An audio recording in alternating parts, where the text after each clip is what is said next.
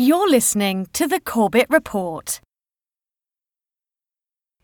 Welcome, friends. James Corbett here, CorbettReport.com. It's the 19th of February 2019. You're probably going to be watching this at a later date because of the way that this is being released and timing and all of that. But boy, do we have a conversation for you today, and it's going to be on a subject that will either be really interesting and fun for people or will be an immediate snooze fest. So choose now and live with that decision. But to join us for this conversation, we're going to have a guest that I hope you'll know by now. It's Vinny Caggiano, better known as Vincognito on YouTube and elsewhere. And he is a composer, a music theorist, a music teacher, someone who's been around music his entire life, and who you can listen to his music online or buy the CD, including a brand new CD called Razzmatazz, which I am very much looking forward to listening to. I understand my CD is in the mail, so I haven't heard it yet. In the mail.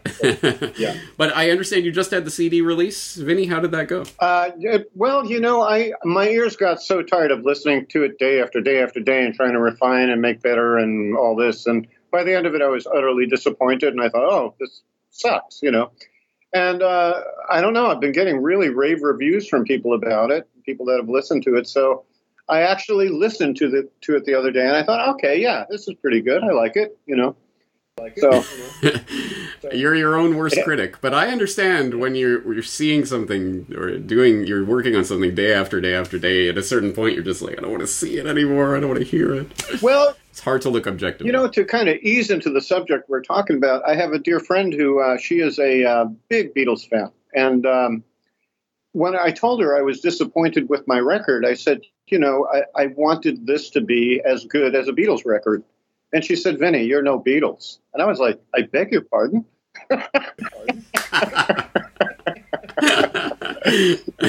I hate to break it to you, but it's probably true. I gotta keep trying. Yes.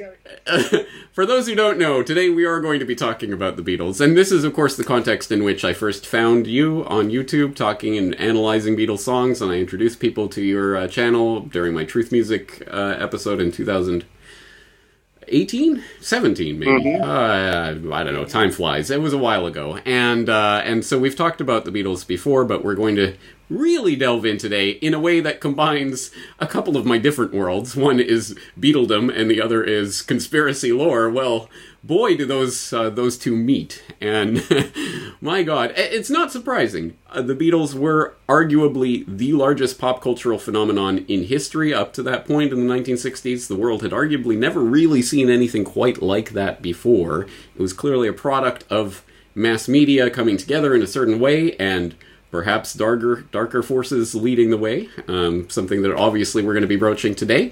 But whatever it was a mania, and it continues, obviously. Everyone knows the Beatles, at least passingly, and has absorbed it as part of the pop cultural zeitgeist. And along with that level of fame, of course, comes conspiracy theories galore. And in fact, in preparing for this conversation, both Vinny and myself discovered new conspiracy theories about the Beatles that we hadn't even heard of before. There's so much to get into with regards to this, and this can get dark. There are definitely some dark forces and matters to be talked about, but let's try to set the tone of this conversation in a little bit more lighthearted manner. I wanted to start, Vinny, by talking about some of the fun or funniest or silliest Beatles conspiracy theories that are floating around out there, and I have my own particular one, but were there any that struck out to you as particularly laughable or interesting? Well, the one that immediately comes to mind is the drummer Bernard Purdie saying that he played on 25 Beatles tracks, replacing Ringo Starr. That to me is just, there's something about his personality. I've met people like this before. This guy has an astronomical ego, and I think he played on 2 or 3 tracks, if that. And he blew it up to 25. And I know people who do this. Their egos are so huge that they lie to themselves and believe their lies, So that one to me is hilarious. I'm sorry, Bernard. Yeah. I mean, but it does raise a question. Do you think there's a possibility there were secret session musicians brought in for these tracks? Oh, I don't think secret for the sake of secrecy, but certainly from the very beginnings. I mean, we didn't know that George Martin played piano on many of the tracks of the Beatles. And then later on, of course, when they got more explorational, Within You, Without You on Sgt. Pepper's. I mean, that's a whole group of Indian classical musicians that played on that. We don't know their names, So yeah. So there, absolutely. I mean, there's openly known uncredited musicians on their albums, but did Ringo really play all those drums? Well, we know he didn't play on the original 1962 recording of Love Me Do, but yeah. Well, for my fun, just isn't it kind of laughable Beatles conspiracy theory, I will throw out Everyday Chemistry, which some people might have heard of, but if you haven't, I almost hesitate to bring it up because this is so clearly just a silly story that was invented someone as a marketing gimmick to get people to look at his mixtape. Essentially, it's a DJ made a mixtape of post-Beatles mashup of different songs from the, George solo, Paul solo, career, blah, blah, blah, mashed them up together into songs. And there's this whole story about this I love this guy that was out, what was it? He was like hiking and he hit his head and suddenly he wakes up and he's in this other dimension or universe where the Beatles hadn't broken up, and he gets to hear their newest album in whatever this was, 1983 or whatever it was, and it's all this like Beatles music, but it's all it's Paul's solo song mashed up with George's solo song, mashed up with John's solo song, and I don't know. I mean, I'm no DJ. I don't listen to mashups. It seems pretty well done. I mean, it's at least entertaining for a minute or two, but it's clearly a ridiculous story about a parallel universe and everything that I just think no one really believes this, but it's a good way to get attention to your work, I guess. It's by the way, it's barely listenable. I find it. I had it really hard. It hurt to listen to it. It's a wash, and well, it's because all of the different songs too well. It's like right? Yeah, it's like I'm not hearing anything new here. I'm just hearing mashups of songs I've heard. Yeah. That's the way. Yeah, that story. It's a great marketing gimmick, but in a way, it almost damages it because if I just approached it as a mashup, I could listen to it as a mashup. But trying to make me think, oh, this is actually the Beatles in a room together recording these songs, but it's different songs that are being mashed together. So yeah, I keep thinking about that, so I can't really enjoy it. Although, actually, you brought up another interesting, there's a bunch of it was secretly the Beatles rumors out there. One that people probably have heard of, I've certainly heard of it, was the Masked Marauders, which was supposedly an album that the Beatles secretly recorded with Bob Dylan and Mick Jagger and some others, I think, were supposedly on this recording, and it was passed off as being this, secret Beatles album. It turned out to be just a few guys having fun and impersonating some of their favorite musicians, but and there's a long history of that. But you brought up one I'd never even heard of before, which is Klaatu? Oh, yeah. Before we go to Klaatu, just one comment about the Everyday Chemistry. It would make a great episode of Doctor Who, don't you think? I mean, I would watch that episode. No complaint here, yeah. But Klaatu, now there's a good one. That's a fun one. But again, like what we're going to mention in the near future, the George Harrison tape, this is so obviously not the Beatles. Do you want to tell the story about Klaatu? Oh, please, you go ahead. I don't have all the details, but I think it was a Canadian band. If I'm not mistaken, it was a Canadian band.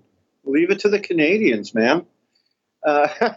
Anyway, Klaatu was a band that was kind of they kind of arrived in the early 70s, around 72, after the Beatles had broken up for a couple of years, and they put a lot of, I have to say, the music is decent. They put a lot of work into what they were doing.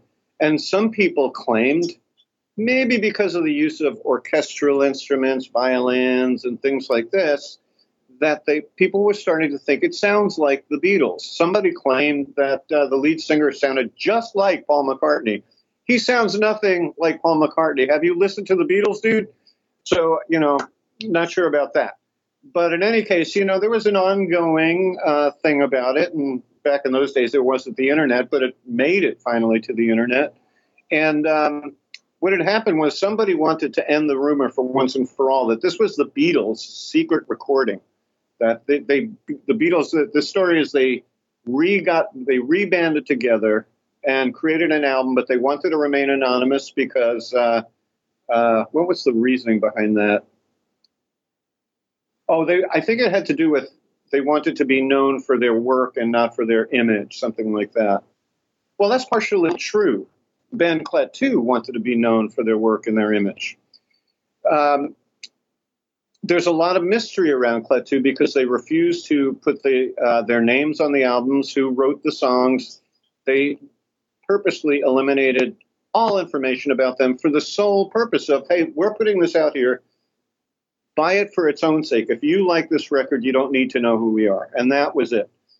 But then the rumors began to spread that it was secretly the Beatles putting together a record. And I forget if it was a journalist, decided to, for once and for all, find out what this was about. So he went to the Library of Congress or somewhere to find out who had the copyright on the music. He found the name of the guy, and yeah, it wasn't Paul McCartney or any of the Beatles. Yeah, they tracked them down. They're now known, and I guess they're somewhat famous because the Carpenters covered their Calling All Interplanetary Craft, whatever. I don't know. I did check out the album. I listened to a few songs. I checked out at Anus of Uranus, which was not doing it for me. But yeah, anyone who could for a second say that was the Beatles' voices, right. Sorry, just absolutely no way. Absolutely. Vocally, not at all. Even in the ballpark. Yeah. Yeah. Again, being the conspiratorial type, I think if that rumor about Klaatu being secretly the Beatles wasn't started by Klaatu's marketing department, then they should fire their marketing department, because it was a great way to get people to check out Klaatu. Why on earth would we even be talking about them if there hadn't been that secret rumor that was floated? So, and there goes the moral to the story: is it's so easy, to create this air of mystery and then bring about this sense of, oh, this happened, this really happened, and this is how a lot of conspiracy theories start. Yes, and that's why I'm choosing to call this conversation Everything I Know About Conspiracies I Learned from the Beatles, because there are so many valuable lessons we can learn about conspiracy theorizing and how it propagates and why, and there's a lot of different things we can learn from the admittedly silly, crazy conspiracies that are thrown out there, and sometimes just clearly for marketing purposes, and then others that may have merit to them, and we'll have to weigh them on their merits. But there's a lot to ponder here. James, I was thinking you should do a podcast on how to make a conspiracy work, because you've done so much research. This might be it, actually, because I think we're kind of looking at that from certain perspectives. Like, one, if you're a no-name band, why don't you just go anonymous and secretly float the rumor that it's Radiohead's side project or whatever, and let the marketing machine do the work for you? I mean, hey, why not? I have a real esoteric question for you. I have to ask you, do you know the one band that created a song that is virtually indistinguishable from the Beatles? Is this a trick question? No, or is this a serious? I'll give you a big hint. It sounds like it came out in the days of the early Beatles, and it sounds like early Beatles. Tell me. All right. For you folks out there, get onto YouTube and type in the word Lies, and the band is the Knickerbockers. And I'm surprised I haven't sent you this song. It sounds, the writing, the execution, the lead singer sounds like Lennon. It is really amazing. And these guys are from Boston. The Knickerbockers. I think it was the Knickerbockers. I've even heard of it. Yeah. I'll send it to you after the show. You got to hear it. It's awesome. I mean, that was the only time that I really thought that was the Beatles when it wasn't. Right. Oh, but have you heard Billy Pepper and the Pepper Pots? It's Paul, I tell you. All right. Well, let's get to what everyone's waiting for. Paul is dead, right? I mean, we're not talking about Paul McCartney. We're talking about Fall, right? Fall. Did you happen to catch the video? All right. There's a video of George Harrison in an interview, And he refers to Paul a couple of times, but the third time he says his name, he says Paul instead of Paul, apparently, so that got the guys all, oh, there it is. There it is. There it is. Yeah, there it is. Well, I will have to see that for myself, because I know that some people take the anthology extras, and there's a scene where there's the three of them, Paul, George, and Ringo, sitting around a table, and I guess George says something like, "Hello, William," according to some people, but then other people say, no, he's saying, "Hello, you." So, I don't know. And I know that they also take all sorts of things out of context. There's the scene from The Making of Imagine, where George and John are together along with some other people having breakfast, and they're talking about Beatle Ed and Beatle Phil and things like this. They're just playing around, and Beatle Phil is a reference to Phil Spector, who is at the table with them eating, who is part of the Imagine production, who obviously also produced the Beatles with Let It Be. And so they're talking about this, but people will take that clip out of context and say it's Beatle Bill that he's saying, not Beatle Phil. It's Beatle Bill, which of course is a reference to not Paul McCartney, but William Campbell, Bill, i.e. Billy Shears, i.e. Paul is dead.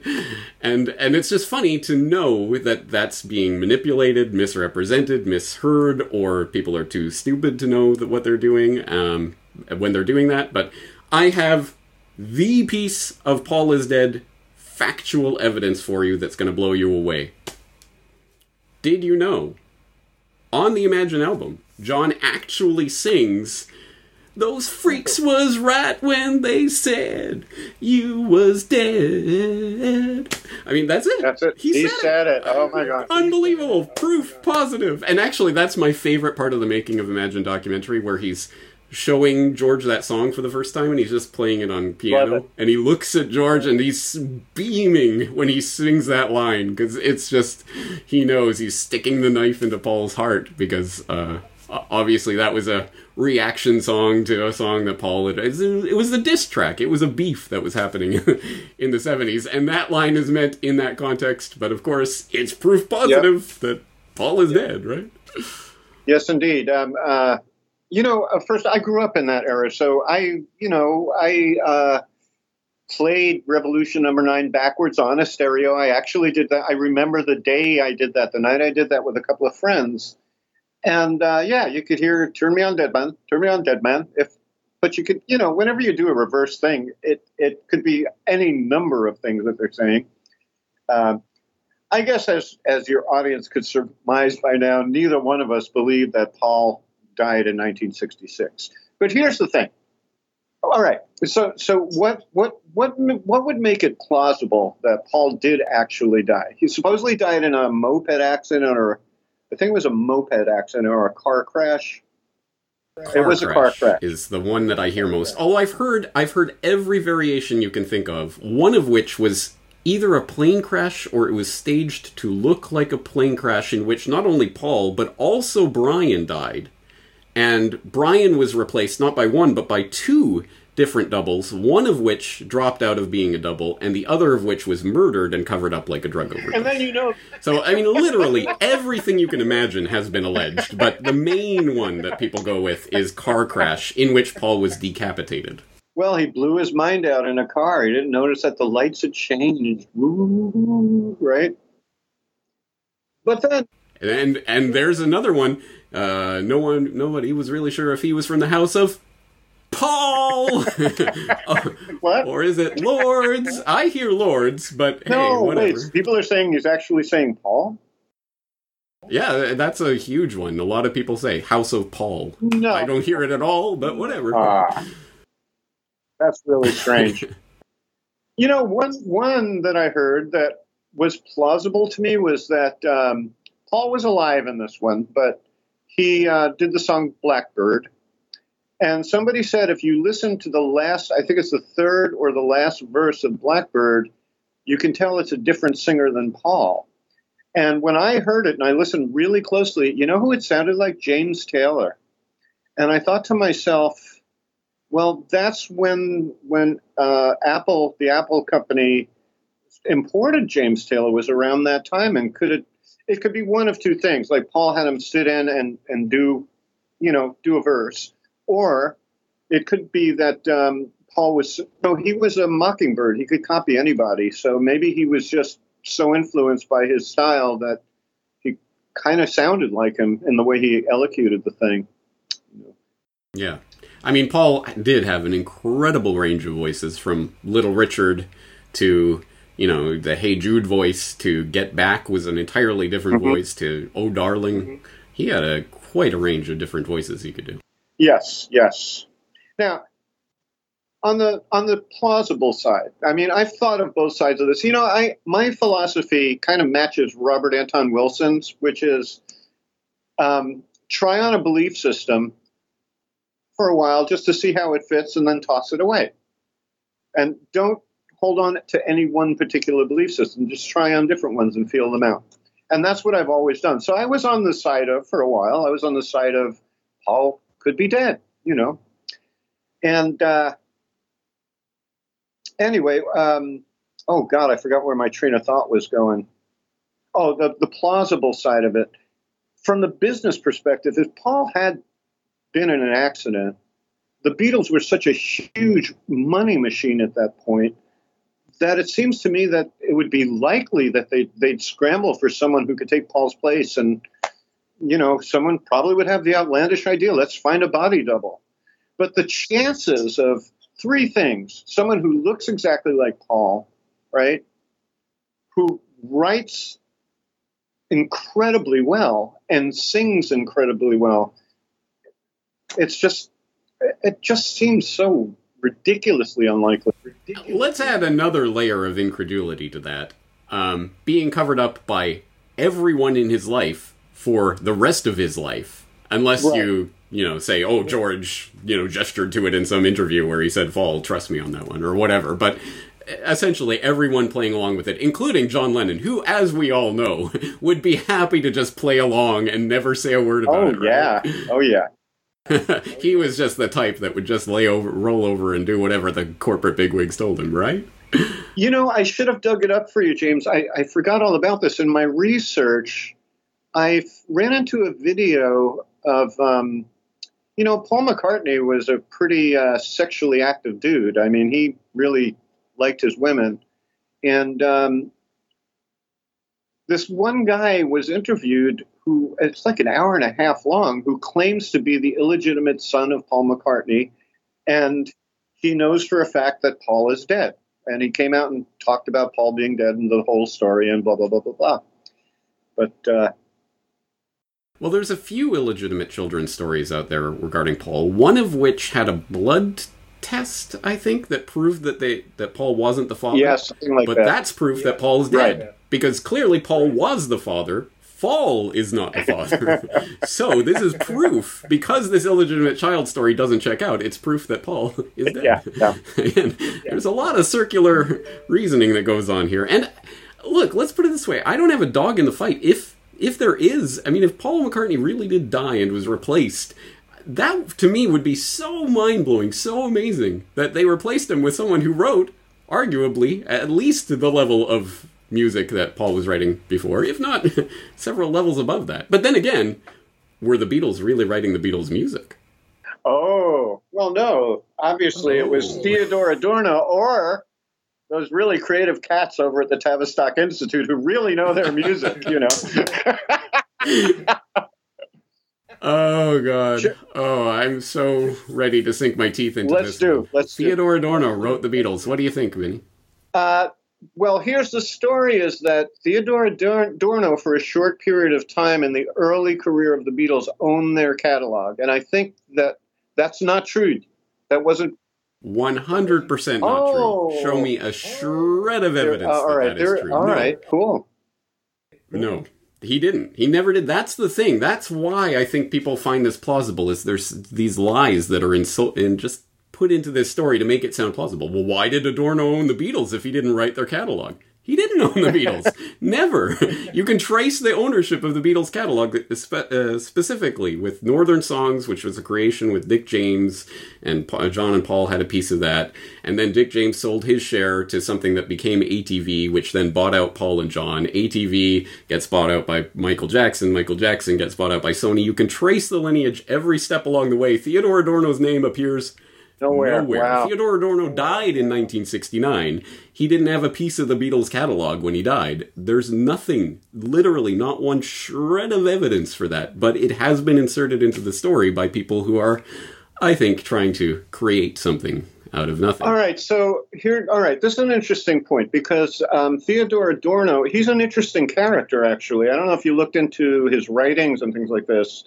I'd be curious why somebody tried to start the rumor that he owned the catalog, because that aside, Theodore Adorno would be a favorite amongst conspiracy theorists because he talked about popular music. This guy was a classically trained music theorist, and he was a heavyweight.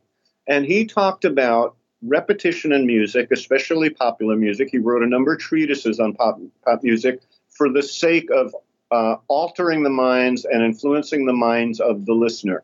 Mind control, right? That big charged word. So I could see why, like, a conspiracy theorist might kind of make that connect. He was German, right? And the Beatles played in Germany, so there's a connection, you know. But it's really stretching it. It really is. However, Theodore Adorno is worth looking into, not for the sake of the conspiracy theory behind the Beatles, but just because he's an interesting character.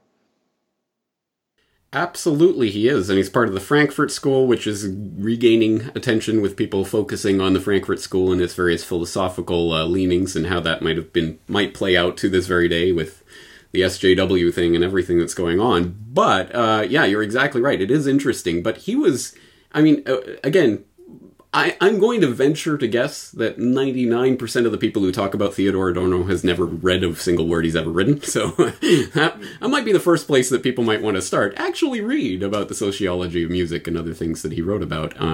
Yeah, some interesting stuff, but a couple of things to bring up. One of which was that he was particularly interested in atonal music. Schoenberg and all that. And so he did his own compositions of atonal music. But, and so the conspiratorial people who brought that into the Beatles mix and said it's Tavistock / Adorno / the Aquarian conspiracy, and they wrote all the music, accused the Beatles of being atonal. But other than maybe, Revolution 9 or something, again, for people who don't know, what is atonal music? What does that even mean? That means you can't find a root. In other words, you can't find a chord to relax on in any place in the music. It will always keep you feeling on edge because there's no sense of rest in any of the music. It's all based on dissonance. And of course, back in the day when it was a big thing, there were arguments, philosophical sophistry about, well, maybe there's no such thing as dissonance. Maybe everything is music. Maybe the noise you're hearing outside is music. That's kind of getting a little... I had a big argument back in my high school days with a cello player about that very subject. Consonance and dissonance exist just as much as big planets have a lot of gravity and smaller planets have less. That is a law of nature, and I think that law of nature exists within music itself. Yeah. It did make for some interesting sort of philosophical ventures in classical music in the early 20th century, but I wouldn't encourage people to listen to it for, entertainment purposes. It's not really fun to listen to. What's the difference between atonal and 12-tone? They're almost interchangeable. 12-tone includes a very, very specific method. All right. Let's say you had the numbers from 1 to 12, which is the entirety of tones that we have in our system, 12 tones, right? The rules of dodecaphonic music, 12-tone music, are that you cannot repeat one of the tones until the entire cycle of 12 is through. So I could go from 1 to the number 5 to the number 6 to the number 4, but I can't go back to 5 until I get to all the other 12 numbers. I have a theory about this, that music it's kind of an interesting phenomenon. Music is asymmetrical; it's not symmetrical. And when you force it to be symmetrical, you lose root, you get chaos. And I think the same is true for society. If you try to make it, order out of chaos, put everything nice and in order, you're going to get a pushback from it. You're going to get chaos just from the sake of trying to create order or symmetry. Tangent of a tangent of a tangent of a tangent here, but just theoretically, could you come up with a 12-tone composition that is tonal, that has a root? No, but no. And atonal doesn't go by the strict rules of dodecaphonic music as prescribed by Arnold Schoenberg, but atonal music does go out of its way to avoid a root. Now, I don't know if there's a word for it, but there's something between atonal and tonal music. There's this one conspiracy theory guy. I don't know why I love this guy. He's just completely nuts, and you can tell he is. But he has these, he believes, what he does is he takes high-resolution NASA photographs and of the different various planets, right? And he zooms in, and he shows you where there are these cities inside craters. And he believes that there is life on every planet in the solar system, including some asteroids, right? I just love the idea. I adore the idea. See, to me, conspiracy theory is what I call free science fiction. Like when I watch, I'm a big fan of Doctor Who. When I watch that series, I become like a kid. I want to believe everything, even though it's the wonkiest science you could imagine. I just want to believe it. Which everyday chemistry.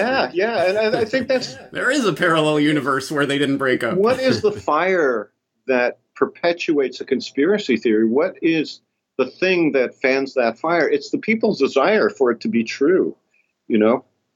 Sometimes. Well, in the case of the Beatles, it is. Well, often. I mean, there's a confluence of factors that come in. All right, we've had a little bit of fun. Let's get into some of the darker and serious stuff, and stuff that I do think there's something to. The extent to which the Beatles were a manufactured phenomenon, and for certain purposes, or at least steered in certain directions for the masses, because they clearly were agents of change, wittingly or not. I want to broach this by telling a little story, if you'll indulge me for a moment. Something that always amuses me when I'm looking at some of these, like Paul is Dead. And I will basically, whenever I'm listening to someone talking about this, I will count how many minutes it is before they say something that demonstrates that this person has never cracked a book on this subject, doesn't know what they're talking about. Right. One example that stuck out recently, I was watching a video where someone said, "Oh, look, Paul McCartney, here in this footage, he's like a 70-year-old man. It must have been a few years ago, whatever. He goes up to this other musician and he takes his trumpet and he starts playing When the Saints Go Marching In. How did Paul McCartney couldn't even read music and he didn't play the trumpet? What's going on here? This isn't Paul McCartney, it's Fall. Gotcha. Which is stupid because anyone who knows anything about the biography of Paul McCartney knows his first instrument was the trumpet. And in fact, if I hadn't seen that footage, I could have told you, if he picked up a trumpet, the song he would play is When the Saints Go Marching In, because that was the first song that he learned. That was the song that he practiced and he studied and he got it so he could actually play it. And, little bonus, listen to When the Saints Go Marching In, then listen to I Saw Her Standing There. I think you'll find some interesting musical parallels that may have been unconscious, but anyway. Oh, cool, I will. I'll give that a listen. That's an awesome idea. And when the saints go marching in. Anyway, I think there might have been some musical influence going on there. But anyway, again, time after time after time after time, it's just funny to watch that when you see someone who clearly doesn't know that they are revealing that they don't know what they're talking about. That's an interesting moment that occurs, at least for me, because I have done some research on the Beatles. I know the story, and I know the sources and documents where you can point to this and that, and if you knew what you were talking about, you would be able to do it. One of the sources is, I think I might have talked about this once before, but I'll introduce it again. It's called The Beatles Tune-In, which is the first volume of a proposed 3-volume series on the Beatles. And It's by Mark Lewison, who's considered like the historian of the Beatles. He's the world-renowned expert on everything to do with the Beatles. And it's insane. It is objectively insane to own this. I mean, he counts breadcrumbs that fell off their pieces of toast. I mean, he's amazing, yeah. The trade paperback version of this book is 890 pages or something, but I don't have the trade paperback version. I have the special edition, which is, in fact, 2 volumes. It's split into 2 volumes. This is everything you need to know about the Beatles biography pre-1963. So this does not even get to Beatlemania, and it's over 1,300 pages. And I read it for light bedtime reading, so that's how crazy I am. But this is actually a good inroad to this story, because, as some people who are familiar with Beatles conspiracy lore might know, there has been a rumor, basically ever since the beginning, that the only reason the Beatles ever actually charted with Love Me Do, which is objectively not that great a song. I don't like it at all. I guess in the context of 1962, maybe it sounded well. That right, was before Tavistock stepped in and started writing their music for them. Well, there you go. It started writing their songs, right? Which is another example of how I know people don't know what they're talking about. But we'll come back to that. Anyway, there was the rumor that the reason that they charted in the first place with that song was Brian Epstein, their manager, also a record store owner, personally purchased 10,000 copies of the album or the single to get it charting. And that's actually, or at least fiddled with the numbers somehow to get it charting, which is at least given some plausibility. Yeah. He was a record store owner. And he was a businessman. And his record stores actually did contribute numbers, or did contribute to the national charts at that time. So, a little bit of fiddling to make sure that his band got on the charts. Sounds reasonable, right? So that's a reasonable conspiracy theory until you find out how the charts were actually compiled at that time, which is something that... I love this. The James Corbett treatment. I love this. So, on page 1,377 of this light bedtime reading...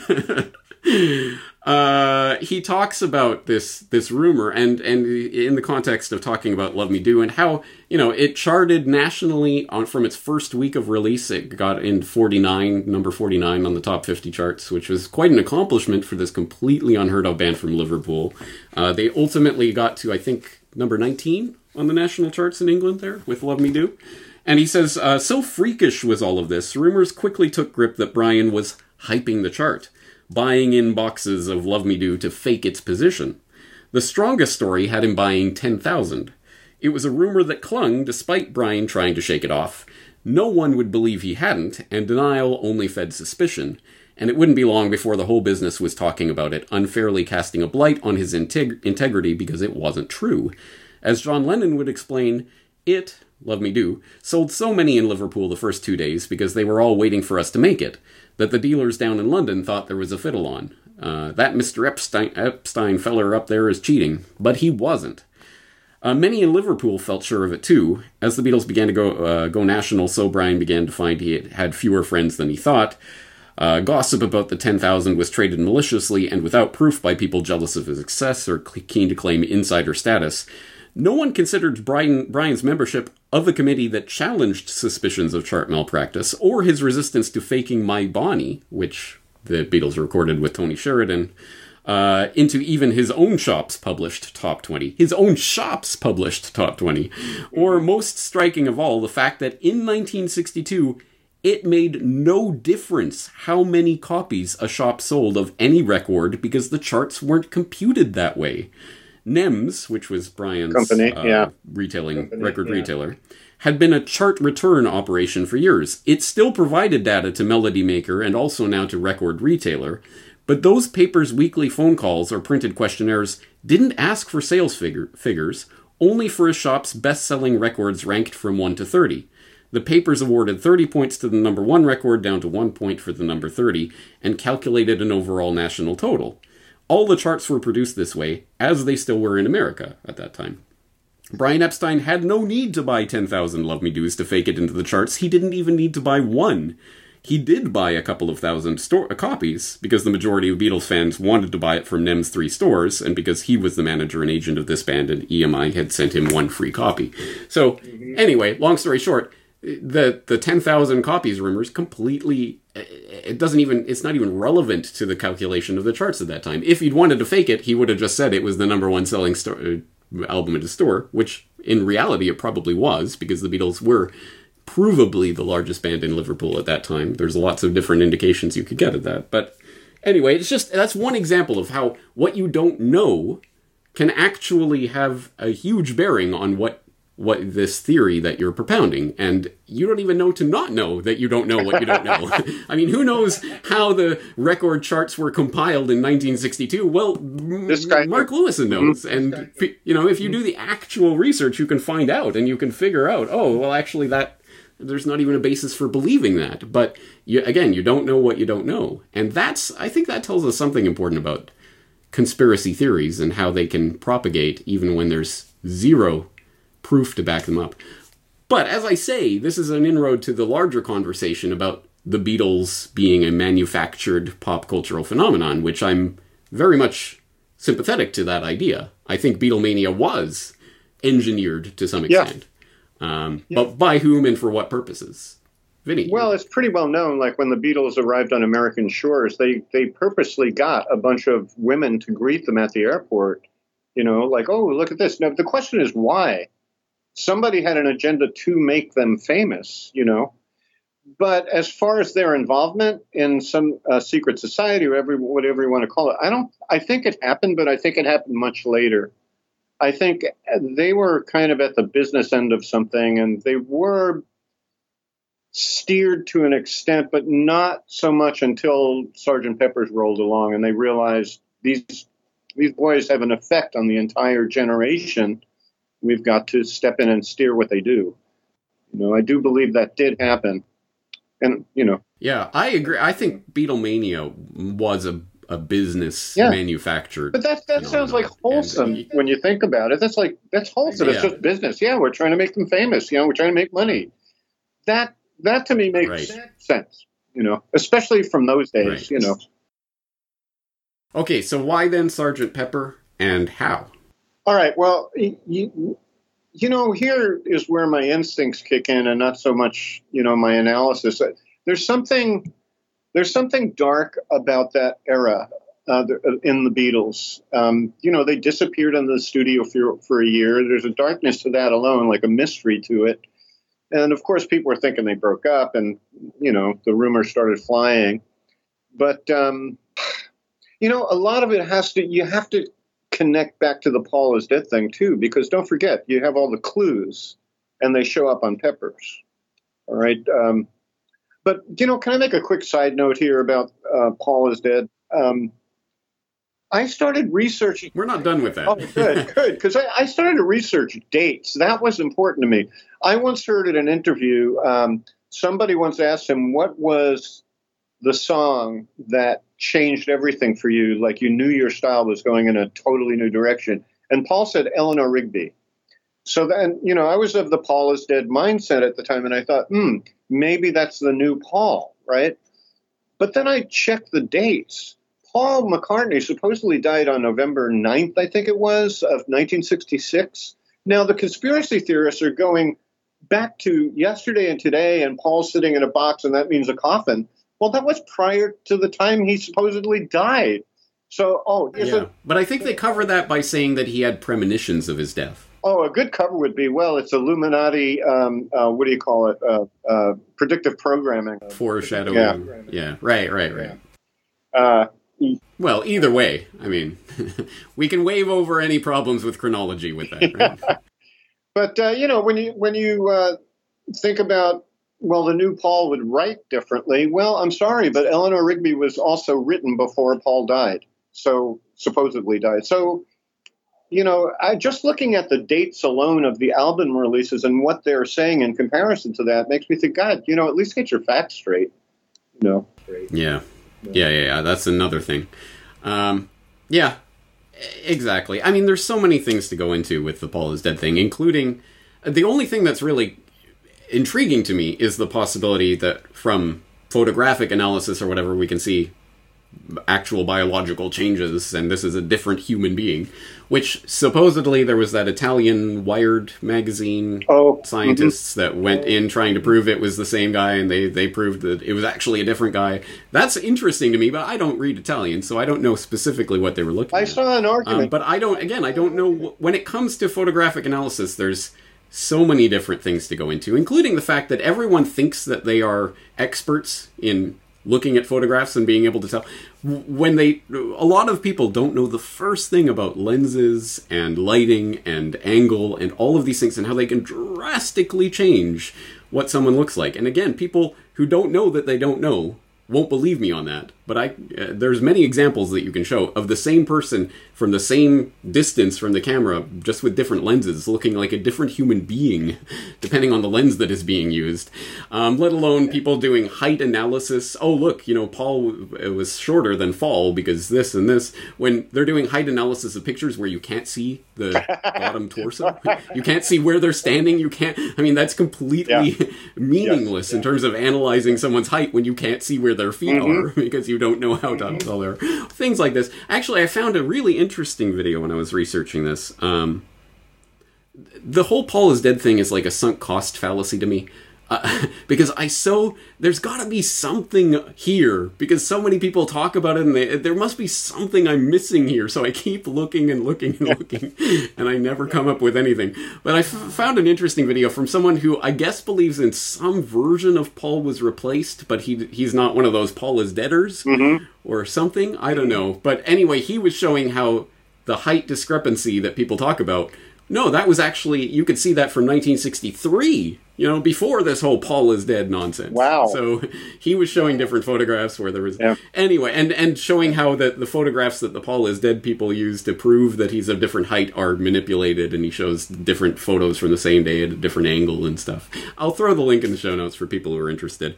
I will also throw the link in the show notes to the definitive proof that we all need that Paul is still alive, but not Paul McCartney, that we know of as Paul McCartney.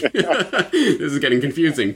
The guy, who I guess is like the caretaker at the Paul McCartney house, like the house he grew up in, which is now kind of a museum. I guess you can pay to go in to see, where Paul McCartney grew up.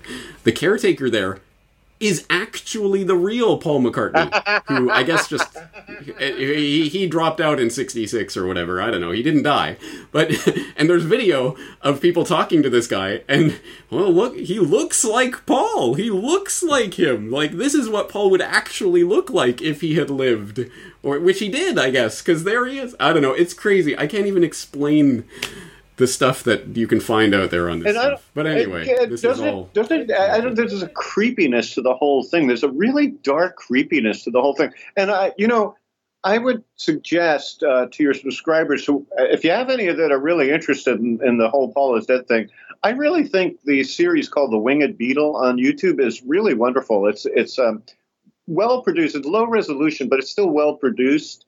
And it's kind of riveting in a way, if you want to open your mind. And I didn't find it so compelling. I really didn't. It's a lot of backward masking stuff, which I guess the Beatles were asking for with stuff like Revolution 9. They're just kind of, because they did play into it, but backward masking stuff is just nonsense. And I loathe, what's his name, Michael Shermer? Shermer, the self-styled skeptic who never found a government conspiracy theory that he didn't love. But anyway, I'll give it to him on this. I saw a video of him doing his presentation where he was doing backward masking of Stairway to Heaven, right? Is that where people listen backwards and hear whatever, worship Satan, blah, blah, blah. And he was demonstrating it to this crowd. He just played it backwards and asked, can anyone identify any words? Was there anything you heard spoken here? It's just gibberish. Yeah. But then he puts the words on the screen and plays it for you, and you hear everything that you're reading. It's so clearly a phenomenon where whenever I see that kind of nonsense, like, look, they're clearly saying, turn me on, Deadman. Dead man, of course, which is clearly a reference to Paul McCartney being dead, right? What's that word for pareidolia? Pareidolia, is that the word? when you visually see something and it looks like something else, this is the audio equivalent of that. You could read into the sound and hear what you want. And the thing that really got me, that what you were saying about atonal, that really is a thorn in my side. These people don't know what the fuck they're talking about. Yeah. Yes. Actually, that brings up an important point that I wanted to go over with you, because the Tavistock Adorno Beatles stew was, as far as I know, you can trace it back to John Coleman, who wrote The Conspirators' Hierarchy, The Committee of 300, which is taken by some as some sort of, important work in conspiracy lore. I don't think of it that way. This is someone who claimed to be a former British intelligence officer, citation needed, who was spilling the beans on all these things, including the Beatles being created by this Tavistock Institute, citation needed. And I want to read this passage for you, because this is where this kind of stuff starts, and then little things get added, like, oh, Adorno owned the Beatles catalog. No, he didn't. Provide me one shred of proof, but people will just add on to it. But let's read from this, where he talks about this, and I'll get your musical perspective on this. Because to me, it sounds like an old man ranting about music, the young kid's music that he doesn't like, in much the same way as you might rant about EDM. Yes. But anyway, he writes, an outstanding example of social conditioning to accept change, even when it is recognized as unwelcome change by the large population group in the sites of the Stanford Research Institute, was the advent of the Beatles. The Beatles were brought to the United States as part of a social experiment which would subject large population groups to brainwashing, of which they were not even aware. The phenomenon of the Beatles was not a spontaneous rebellion by youth against the old social system. Instead, it was a carefully crafted plot to introduce, by a conspiratorial body which could not be identified, a highly destructive and divisive element into a large population group targeted for change against its will. New words and new phrases, prepared by Tavistock, were introduced to America along with the Beatles. Words such as rock in relation to music sounds, teenager, cool, discovered, and pop music were a lexicon of disguised code words signifying the acceptance of drugs, and they arrived with and accompanied the Beatles wherever they went to be discovered by teenagers. Incidentally, the word teenagers was never used until just before the Beatles arrived on the scene, courtesy of the Tavistock Institute for Human Relations. Which, parenthetically, even the person who posted this book up as a PDF puts in brackets, just so he can distance himself from this claim. He, John Coleman, is right about the word teenager being invented by they, and the reason why the term was invented, divide and conquer, but he's wrong about the time period, though. The concept of the teenager came about during the 1950s, actually I think 1940s, but 1950s, sure, along with phrases such as cool, rock and roll, etc. Bill Haley and Elvis Presley came along long before the Beatles. So even in this book, they're talking about how this isn't actually chronologically accurate. Anyway, Coleman goes on, as in the case of gang wars, nothing could or would have been accomplished without the cooperation of the media, especially the electronic media, and in particular the scurrilous Ed Sullivan, who had been coached by the conspirators as to the role he was to play. Nobody would have paid much attention to the motley crew from Liverpool and the 12 atonal system of music that was to follow had it not been for an overabundance of press exposure. The 12 atonal system consisted of heavy, repetitive sounds taken from the music of the cult of Dionysus and the Baal priesthood by Adorno, and given a modern flavor by this special friend of the Queen of England, and hence the Committee of 300. Tavistock and its Stanford Research Center created trigger words, which then came into general usage around rock music and its fans. Trigger words created a distinct new breakaway, largely young population group, which was persuaded by social engineering and conditioning to believe that the Beatles were really their favorite group. All trigger words devised in the context of rock music were designed for mass control of the new targeted group, the Young Americans. The Beatles did a perfect job, or perhaps it would be more correct to say that Tavistock and Stanford did a perfect job, the Beatles merely reacting like trained robots with a little help from their friends. Code words for using drugs and making it cool. He goes on, but I thought this passage is particularly revealing. Following the Beatles, who incidentally were put together by the Tavistock Institute, in case you didn't get that before, citation needed, came other made-in-England rock groups who, like the Beatles, had Theo Adorno, he's He's quite casual with Theodore. Theo Adorno write their cult lyrics and compose all the music. Quotation marks, music. I hate to use these beautiful words in the context of Beatlemania. It reminds me of how wrongly the word lover is used when referring to the filthy interaction between two homosexuals writhing in pig swill. To call rock music is an insult. Likewise, the language used in rock lyrics. Anyway, it goes on and on. This is literally the source that people are getting this Tavistock Adorno Beatles connection from. And then adding further nonsense, like Adorno owned the Beatles catalog on top of it. But it all sounds, I mean, if you just take it, the idea out of context, out of this ridiculous hodgepodge of nonsense that he's writing, you know, Tavistock Institute and manipulating society and social relations and, you know, pop culture manufactured, all bits of that I'm sure people out there can relate to and understand. But there's no there when it comes to the actual evidence for any of this with regards to the Beatles. And that's something that should give us a little bit of pause for thought. And it actually makes me think about the Tavistock Institute as being this thing that you just say, the Tavistock Institute. And people will go, oh yeah, it's some kind of mind manipulation thing from London.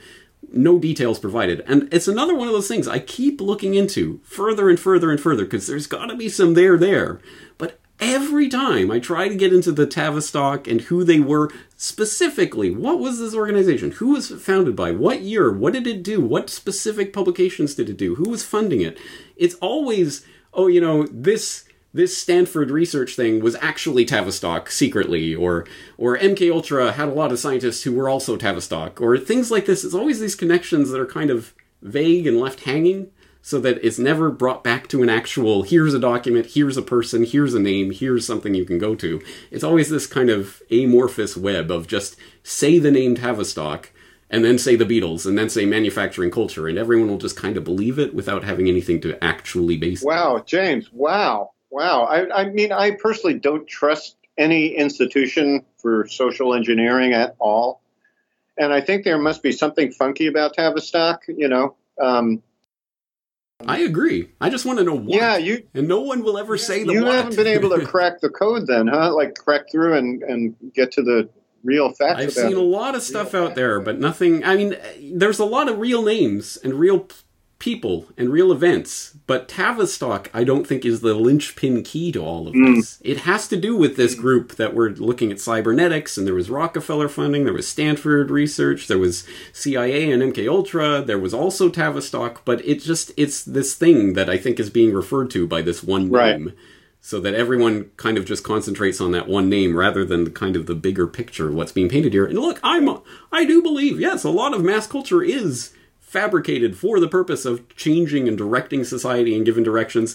And I do think the 60s counterculture was at the very... steered. If not completely controlled, at least steered towards a direction that would be, you know, useful for the power structure, etc. But yeah, I'm sorry. The book Weird Tales from the Canyon kind of suggests that steering. And I think he's a pretty decent researcher. I think he digs up facts.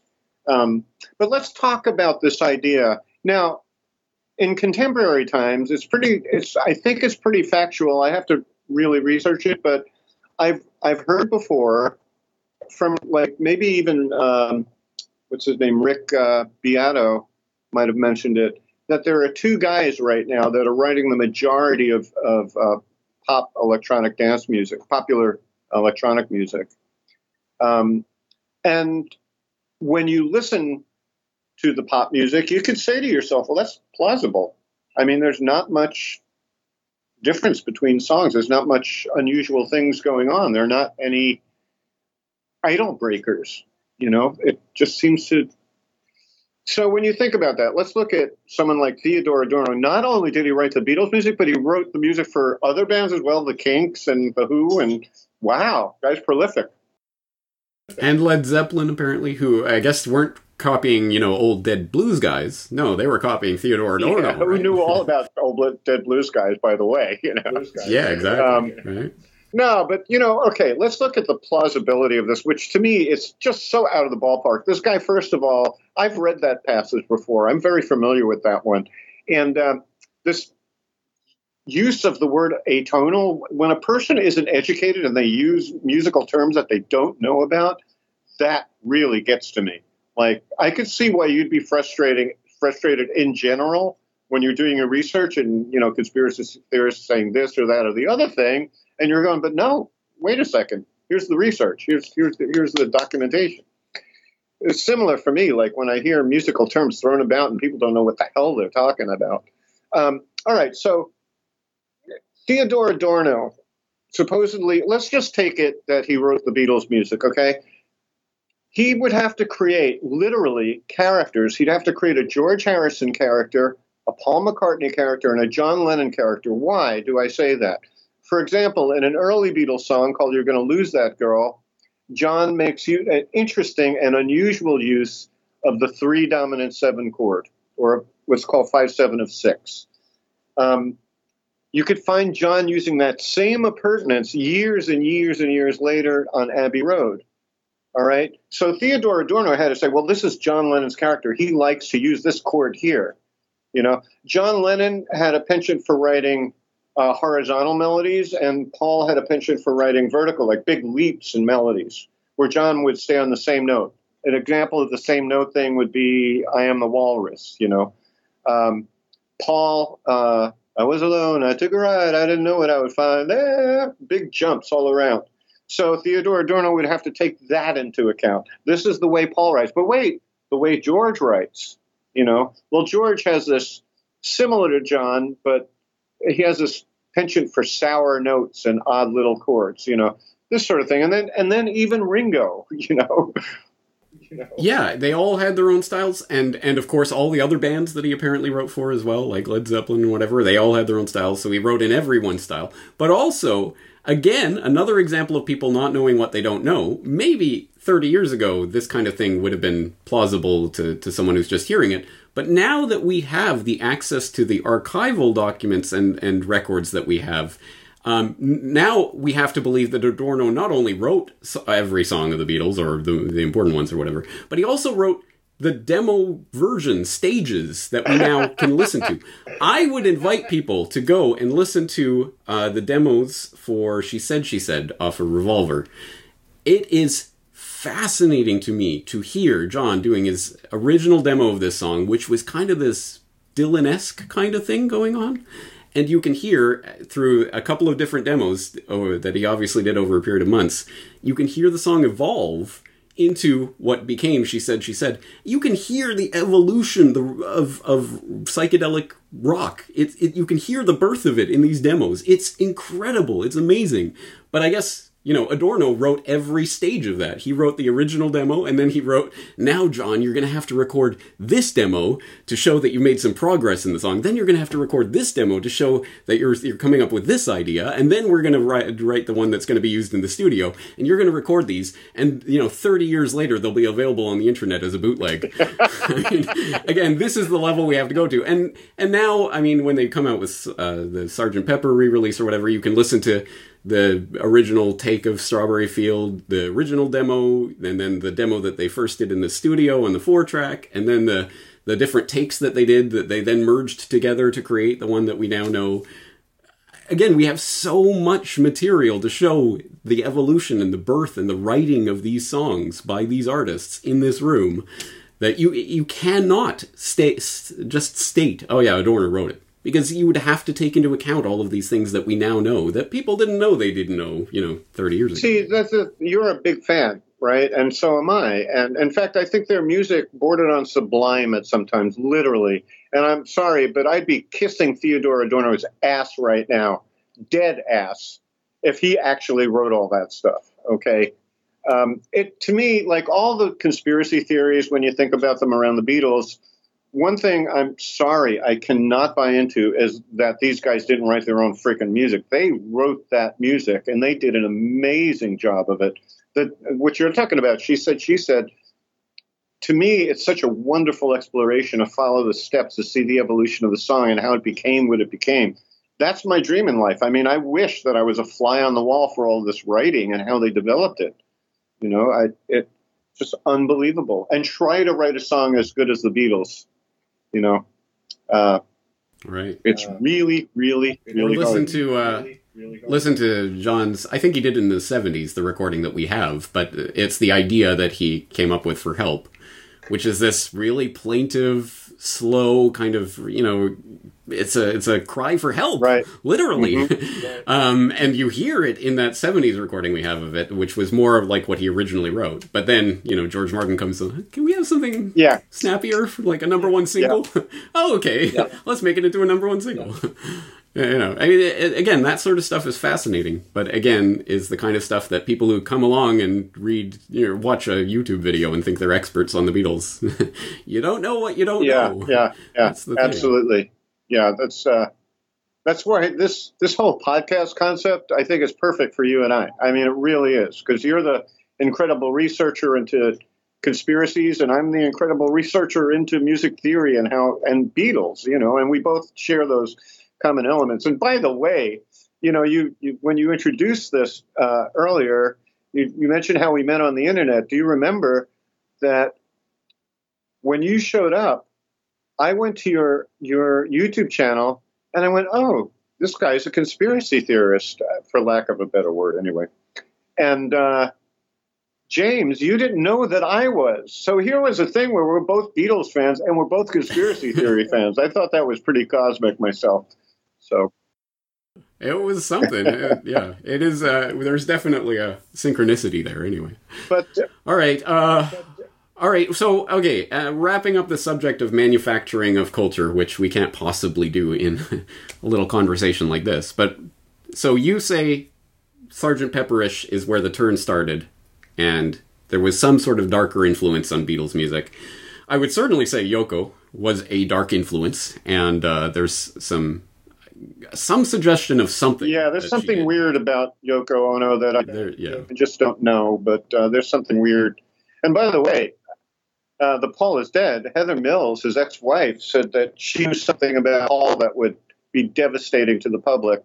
However, she could have been very much playing on the Paul is Dead idea. She could have been playing on it. What is that? Yeah, but everyone sees that through the lens of Paul is Dead when they're looking at Paul is Dead. But that could mean literally could anything. have been a woman beater. He's a rapist. He's a whatever. He secretly murdered someone and whatever. I mean, again, it could mean anything. Her sexual but fetish. The Paul is Deaders think it's clearly Paul is Dead. Mm-hmm, mm-hmm. But let's go to the steering factor. Now, here's my feeling. I sent you a photo today, right, of John holding up the devil horns and Paul doing the 666 symbol, right?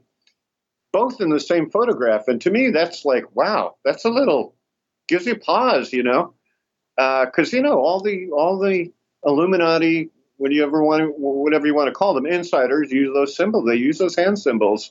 That strikes me. So, and there's a lot of hidden hand. A lot of hidden hand. Paul and yeah, which is that's Masonic, is it? That one? I believe so. The hidden hand. That's very poetic, actually. Well, yeah, I think it's a literal. They hide your hand, your hidden hand, or it's right in your face. But again, most people, if they don't know it, they don't see it. Right? That reminds me of. This has nothing to do with anything, but I was doing a show on a stage that was all black, right? And I'm playing along, and somebody was passed from behind me, and all you could see were their hands. So it's a spooky image of like these hands moving, while I'm performing. Sorry about that. Anyway, let's get back. So it's the unhidden hand, but hidden everything else. Now that photo I sent you was around the time of the release of Yellow Submarine, was well into the Beatles' maturity. Probably around the time that they started thinking about breaking up, even, or just right on the cusp of that. But my belief is anybody who makes great success in terms of money, power, or influence, which the Beatles had all three in spades, anybody that catches the eyes and ears of these guys up top, and they say, whoa, these guys are having a huge influence on the youth of America and the world. We have to take control of this. Because really, their one earmark, these guys, is that they're control freaks. That they want to control everything that has connection to power and money. So I believe that. And that's the thing. It's so much more plausible that the way that these power structures would function is to find people with genuine talent and ability that they can then steer towards their own purposes, rather than we will write everything you do and you will just be performing monkeys on a stage. That is so much less efficient, plausible, realistic. Right. No, you find people with real talent and then you make sure they're doing your bidding or you destroy them. That's how it would work. I have a buddy in Sweden who seems to have some connection inside of all this stuff. And one day I did say to him, I said, I don't think they create these situations. I think they see a trend appearing, and when the trend appears, they start to move it around. And he gave me like a resounding yes with a few exclamation points. So I think that's... Now, Pepper, it took a year, and granted, it was a work of art. It would make sense that the damn thing took a year. But otherwise, something could have been going on behind the scenes around that time where these influencers stepped in. And I don't think they even come out and say, you need to do this. I think they more or less kind of like they induct them into their little club, and they get influenced just by virtue of being connected with the club. And I think what happens at that point is just influence, just subtle influence, just conversation happens. And, and it's always under the guise of this is for the benefit of everybody. This is for everyone's good. It always seems to be under this particular guise, like, the whole thing about for your security, right? We'll create a police state for you, so it seems to go into this guise. I mean, I have personal contact with somebody who's in the Council on Foreign Relations, and he's the sweetest guy in the world. His family is wonderful, but I spoke to my friend in Sweden about this guy, and he said, he's probably one of their useful tools. He doesn't really know what's going on. Yeah, circles within circles, and the outer circle might think they're a part of one club, and the inner circle is a whole different thing. And this is the Quigley formula that Edward Griffin, G. Edward Griffin, talked about that is extremely pertinent. Because these larger organizations, the CFR has thousands of members, some of whom are going to be useful idiots to an agenda that they don't even know exists. Yep. So it's unfortunately, Anyway, so there's clearly some sort of, but I guess could we make the case that it's just artists being artist kind of thing, because you got the butcher cover kind of stuff. They were just playing around. They were just being silly. They were just being stupid, and they went too far, right? They went too far. Or was there an agenda? No, George Harrison commented on that. He said, we were naive and silly, and we did stupid things, and that was one of them. That's the way he put it. It was just a stupid idea, Yeah. Well, I don't think anyone would argue that was necessarily part of the agenda, because they immediately recalled it and covered it up. Literally covered it up. Of course, you can buy some of the original butcher covers that you can peel. Yeah, for thousands of dollars, probably. They're like real collector's items. Yeah, but well, I don't have any of those. But they're if all right. I'm sorry. Go on. No. I was just going to say there's a certain darkness that seems to fall when we begin with Peppers. Before that, there's a lot of sunny sunlight, and after that, as goofy and silly as the Beatles could be, there was always this dark edge that seemed to remain with them after. And to me, it's no surprise.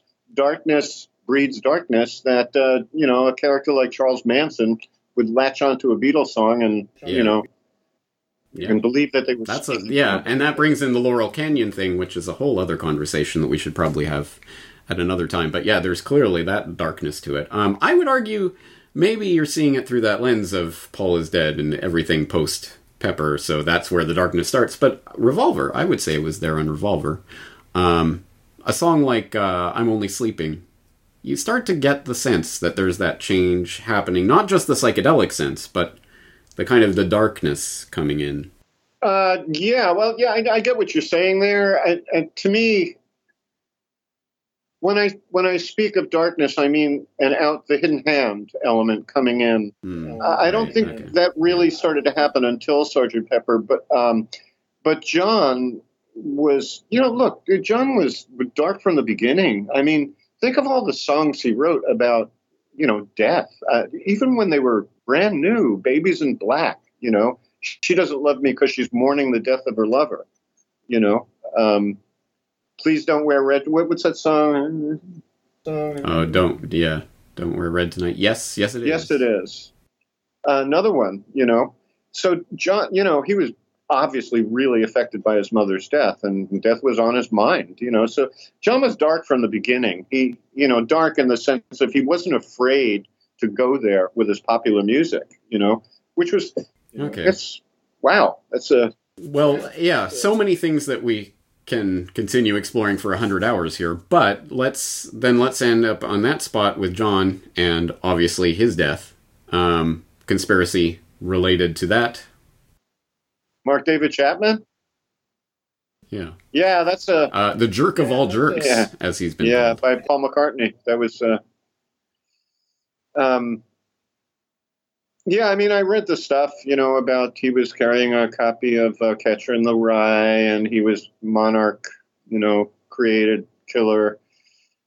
You know, during that period, one thing that really does kind of spooks me, is that there's a great YouTube of May Pang, his girlfriend, between the Yoko Ono sandwich. There's a great interview with her where she talks about, like, him and her were tight. They were doing good. They were happy together. And then Yoko called him and said, you got to see this hypnotherapist. We got to get you to quit smoking, you know. And supposedly, like, according to May Pang, John was a different person after he saw that hypnotherapist. And that kind of gives me the willies. That really does. Really does. There are testimonies from a number of different people who said that John was a different person when Yoko was around. Like, it was the old John that they remembered, and they were having a good time, and then Yoko would be in the room, and he'd be like a robot kind of thing. And this isn't coming from one or two people. There's multiple people who have attested this. Yeah, so that's a bit of an odd thing. Coming from Japan, you know, a conceptual artist, what connection would she have to, you know, the big boys, the power boys? Yeah. You know? Well, the international jet-setting crowd tends to all schmooze together, so it's not out of the realm of possibility. And she came from a rich family that I don't know much about, but clearly probably had some connections. Yeah, it could be some interesting research. But, yeah, she was dark. She had a dark energy. And you know, if I had a choice between Yoko and May, I'd go for May. And I'd marry her right now. I mean, she was sweet and gorgeous and really lovable person. Yeah. I mean, I grew up in the era where clearly the John and Yoko fantasy story had been firmly cemented, and it was John and Yoko Inc. So I grew up thinking that any criticism of Yoko was just racism, and it was just know, knee-jerk, and there's nothing to it. Right. It's only in recent years when I've really started to research it, I find, oh no, there's a lot of really shady and questionable things with Yoko and her connections and whatever she was involved with, witchcraft and otherwise. Oh, really?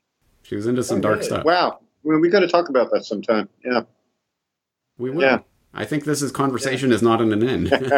But we've been talking for over an hour. I guarantee you, a large portion of the audience is probably tuned out by now. But oh well. I'm having a good time. All right. Anything else? Any other conspiracy stuff you want to hit on before we close up? Probably I'll remember after we close up, so no big deal. Yeah, no big deal. Exactly. Me too. I'm sure. Let me just check my notes, because there might have been something that I really wanted to bring up. No, that's pretty much it. Oh, again, there's so much more. One thing, did you know that Paul McCartney was a conspiracy theorist? No. And in fact, this is factual stuff. This is documented. I'll just read this to you. Through his 20s, Paul McCartney was a bit obsessed with the obsession of John F. Kennedy. According to author and former New York State legislator Mark Lane, McCartney took particular interest in his book, Rush to Judgment, and had phone calls with Lane about whether Lee Harvey Oswald had committed the assassination or not. And the interesting thing is they were producing a movie based on his book, and McCartney volunteered to do the music for it. And they rejected the idea because they thought that this was a really heavy subject, and they thought Paul was too sprightly, and his name appended to something so heavy wouldn't fly well. Interesting. I never knew was a that. new one. That is Yeah, that was a interesting. new one. And contrast that with Tom Hanks, who wants to, bring the official JFK story to the masses and narrate documentaries and stuff on that. So there you go. Interesting. I never knew that. I did know that John Lennon saw a UFO. Yes. And he ain't too surprised. Yeah. But of course, there was a conspiracy theory appended to that he actually had a first-hand encounter with aliens, and there's some really spurious quote that he supposedly said about these guys. Yeah, I never heard that. Yeah. But he did put it in a song, so we know that he at least had that and experience. It's fascinating. May Pang talks about it in that interview. She talks about their UFO sighting. It's awesome. It's really wonderful. Yeah, let's include that in the show notes if we can dig that out. I know I've seen it before, but we'll try to dig it out for the show notes. Also, I'm going to put in... it was a great little mockumentary, I guess you would call it, about Paul is Dead. I might have seen this. I think it's called Who Is This Now? A Paul is Dead documentary. And it's a filmmaker, and he's playing a character of someone who's really into Paul is Dead, and he's showing all of these clues to his friends. And I won't spoil it, because I think it's really well done, but it kind of changes at the end. Anyway, is it a British watch thing? the documentary. I think it's fascinating. Is it British made? No, Nope. okay. It's an American. Cool. I'll check it out. Yeah, please do. Send it my way. Or maybe Canadian, I don't know. Anyway, one of us. All right, and I think that'll do for now. Again, there's so much. There's so much, and I'm sure there will be a few very passionate people in the comments, and then a lot of people who wondering why we're talking about this at all. But hey, that's the nature of this. So now let's direct people once again to vincognito.net, right? Well, my website is virtually, it just sits there nowadays. I built it in Macromedia Flash back in the day, so it's pretty old. Exactly. You can't view it on a phone, but vincognito.com. Vincognito.com. My YouTube is YouTube.com/Vincognito. And where can people get the album? Yeah, that's problematic at this point because me and my producer are getting together this week to sort out the CD baby problem. And then it will be available. So if you want to plug me in the future. Well, we'll include a link to your CD baby page where people can already get your loop. CD. Actually, that is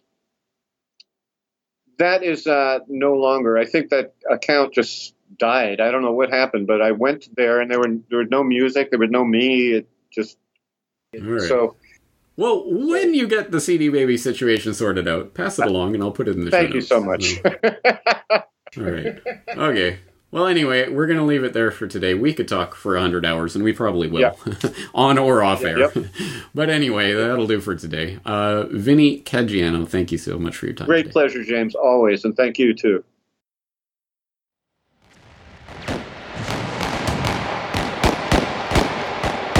"100 years ago, the most devastating war the world had ever seen came to an end.